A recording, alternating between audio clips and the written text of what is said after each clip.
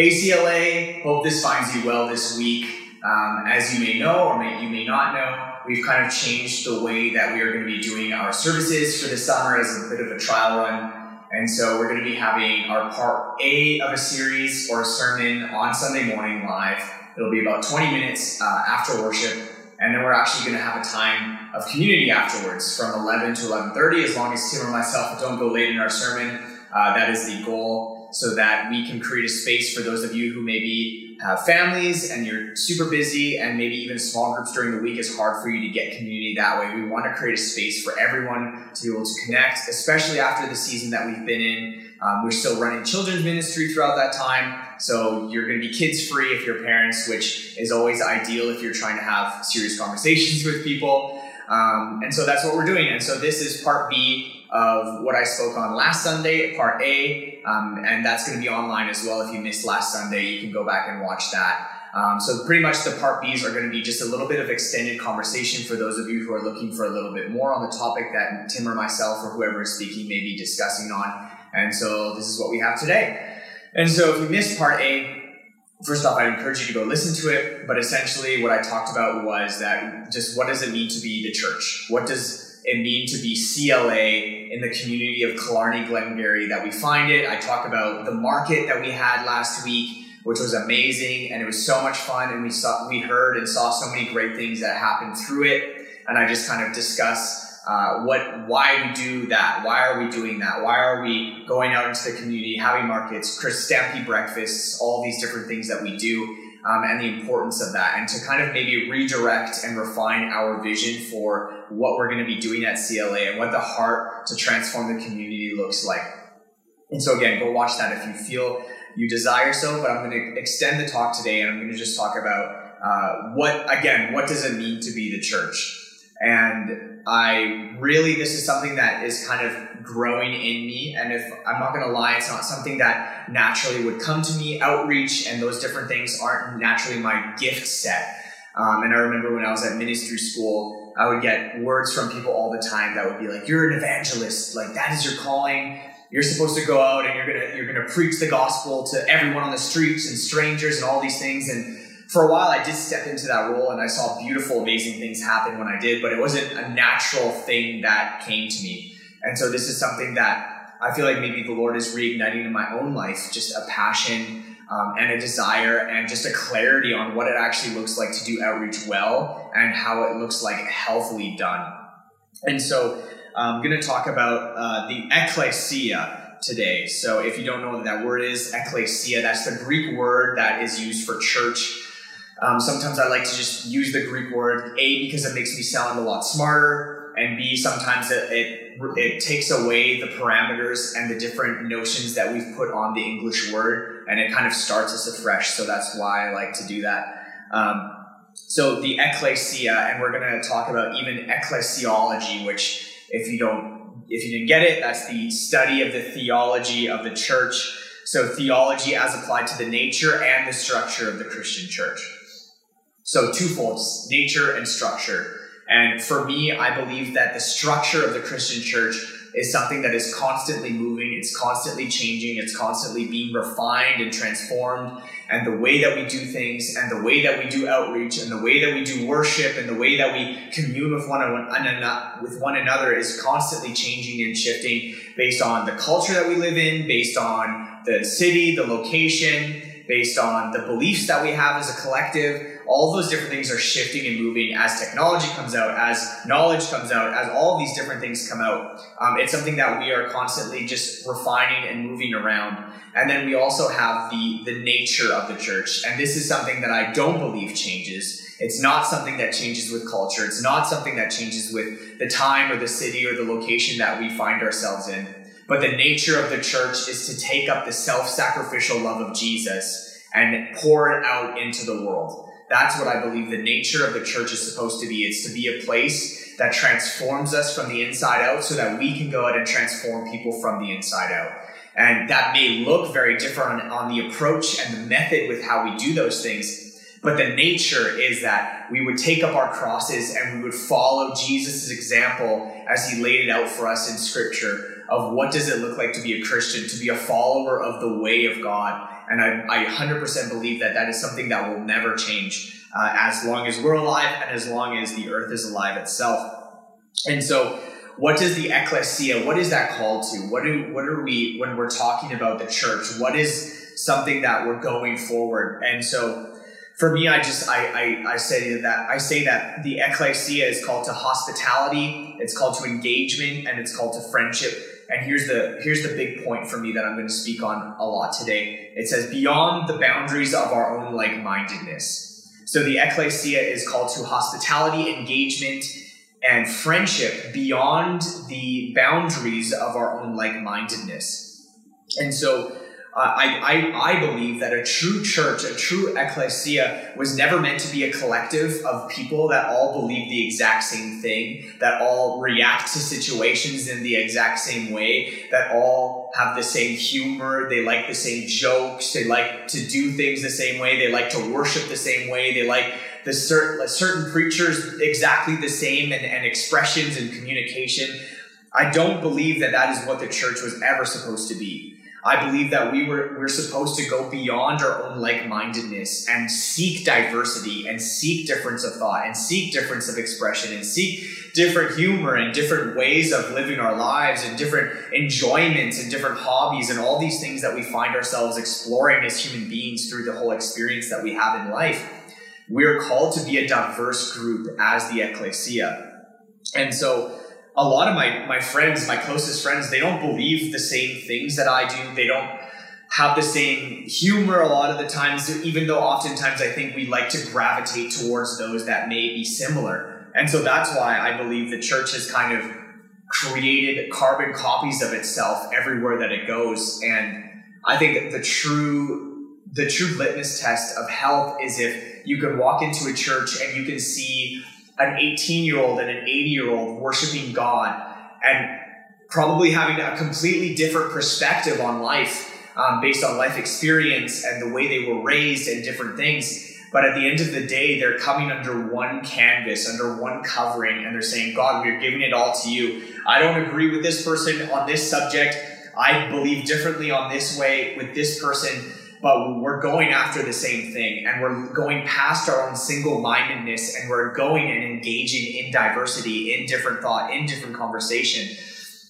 And so that brings me to something that's going to be released a lot later in the fall, of just something that's on my heart, is creating a group for diverse thinkers and for diversity and for conversation that I find lacking in a lot of church, if not most church environments. And so that's something that we're going to be talking about later on in the summer, and I'm super excited for, and that's on my heart. But for now, we need to focus on diversity, and we need to stop trying to get people to think the exact same way as us. Because in all the conversations that I have with my friends who have walked away from the church or walked away from God, or they're burnt out, a lot of the theme is the same thing, is that the church didn't allow for me to think the way that I wanted to think.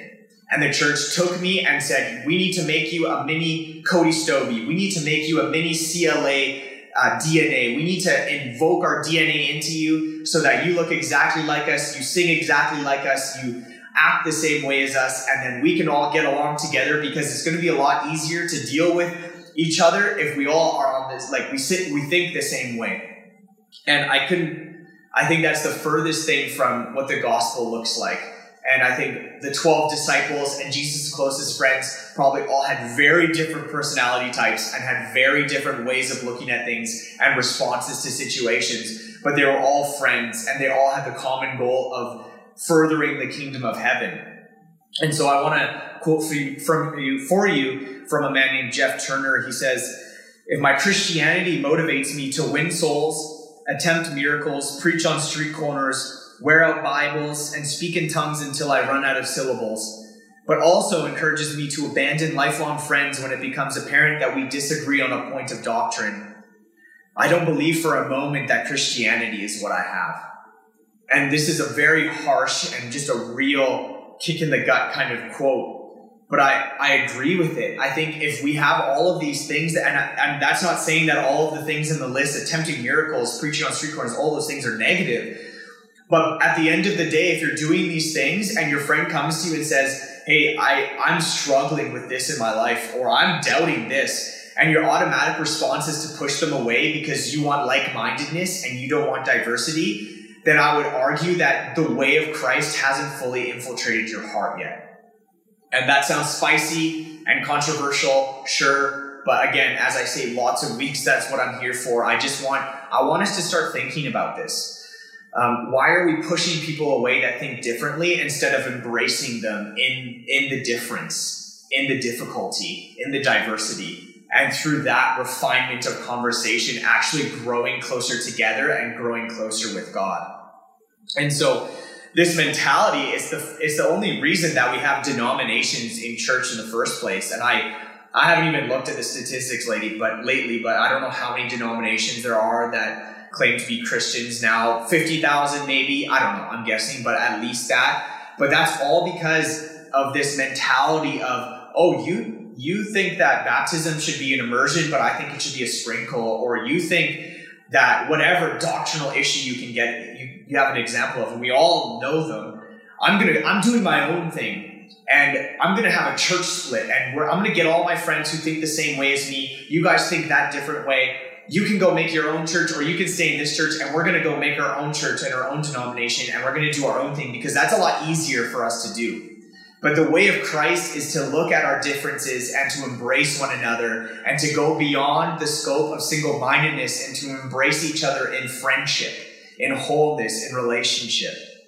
And so it's easy because we want to be comfortable. We want to avoid that refinement. We want to avoid difficulty and difference because it's not, something that comes naturally. Do I want to go out and have a conversation with someone about movies and all they talk about is Marvel movies?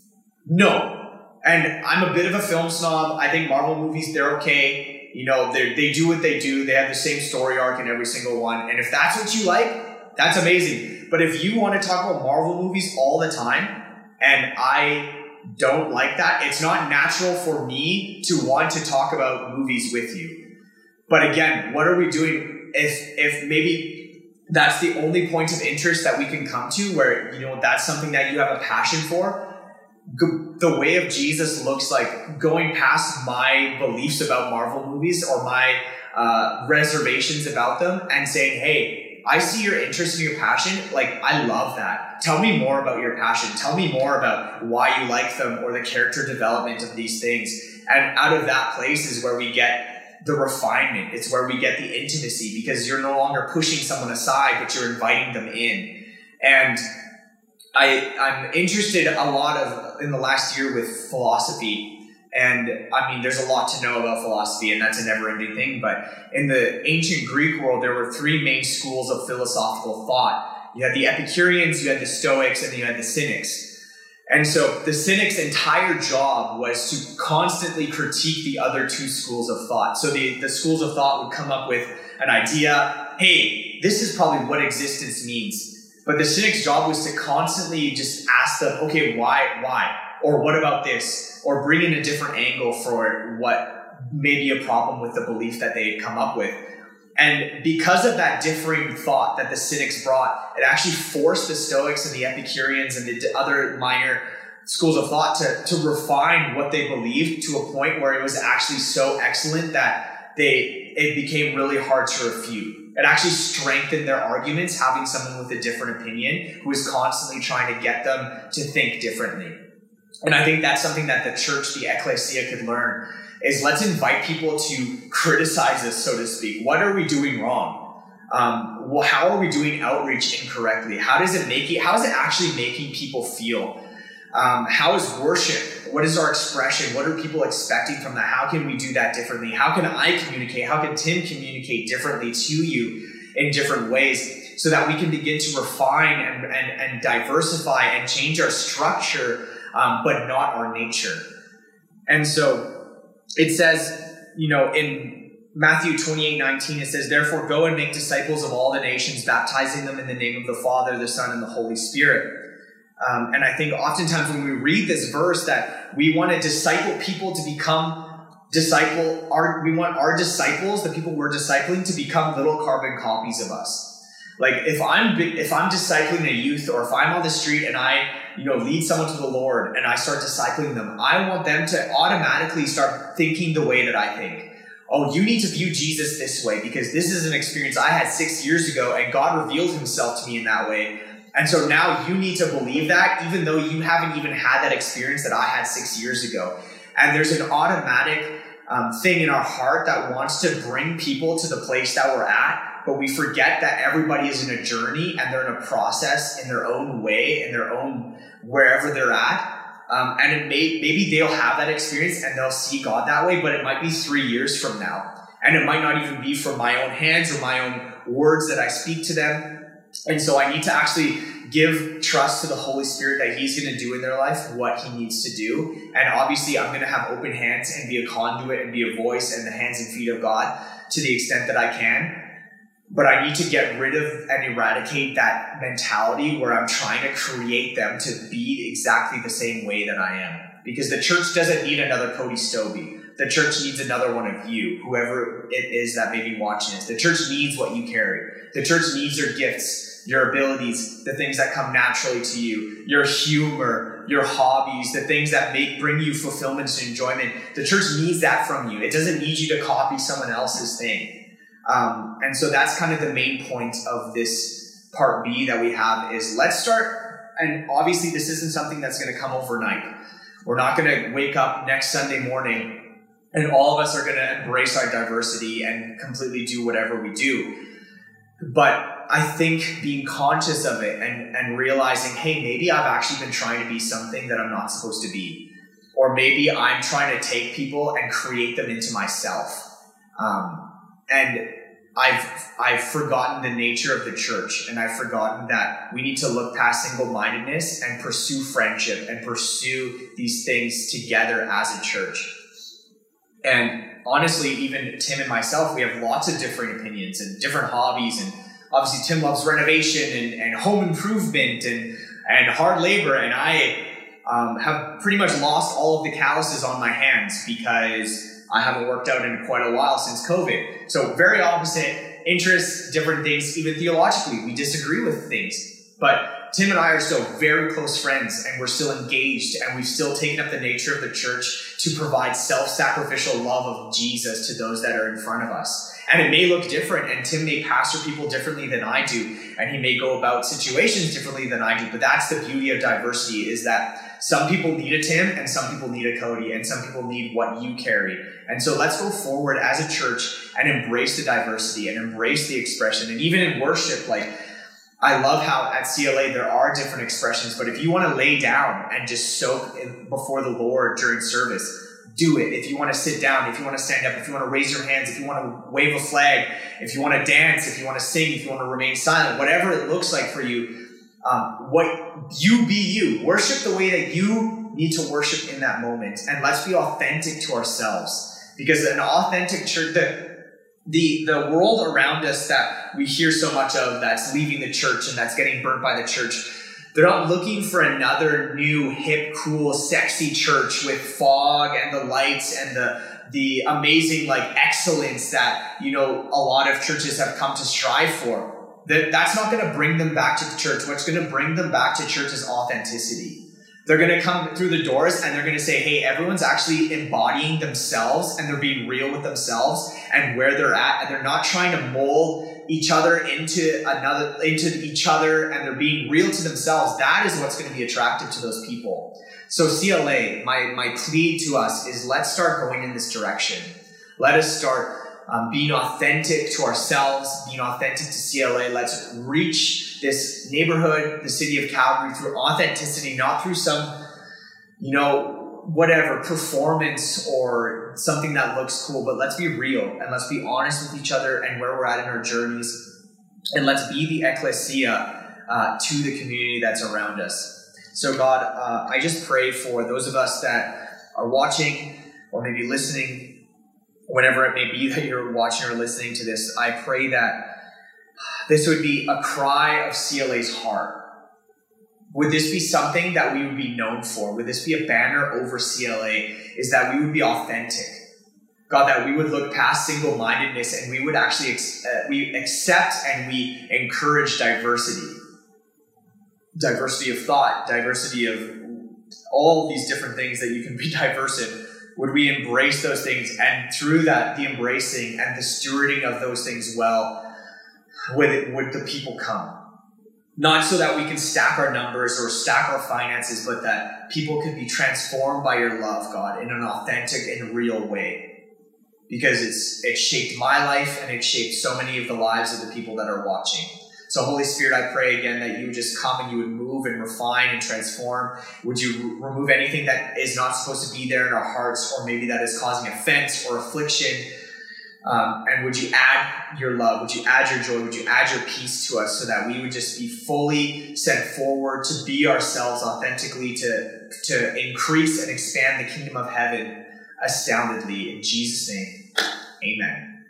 Amen. So I hope you all have a great week. We're going to be back again Sunday, 10 a.m. We have online and in-person services. So feel free to tune in or to come in person. We would encourage you to do that. Restrictions are lifted. We have coffee and pastries again. So excited to see you soon. Bless you. Goodbye.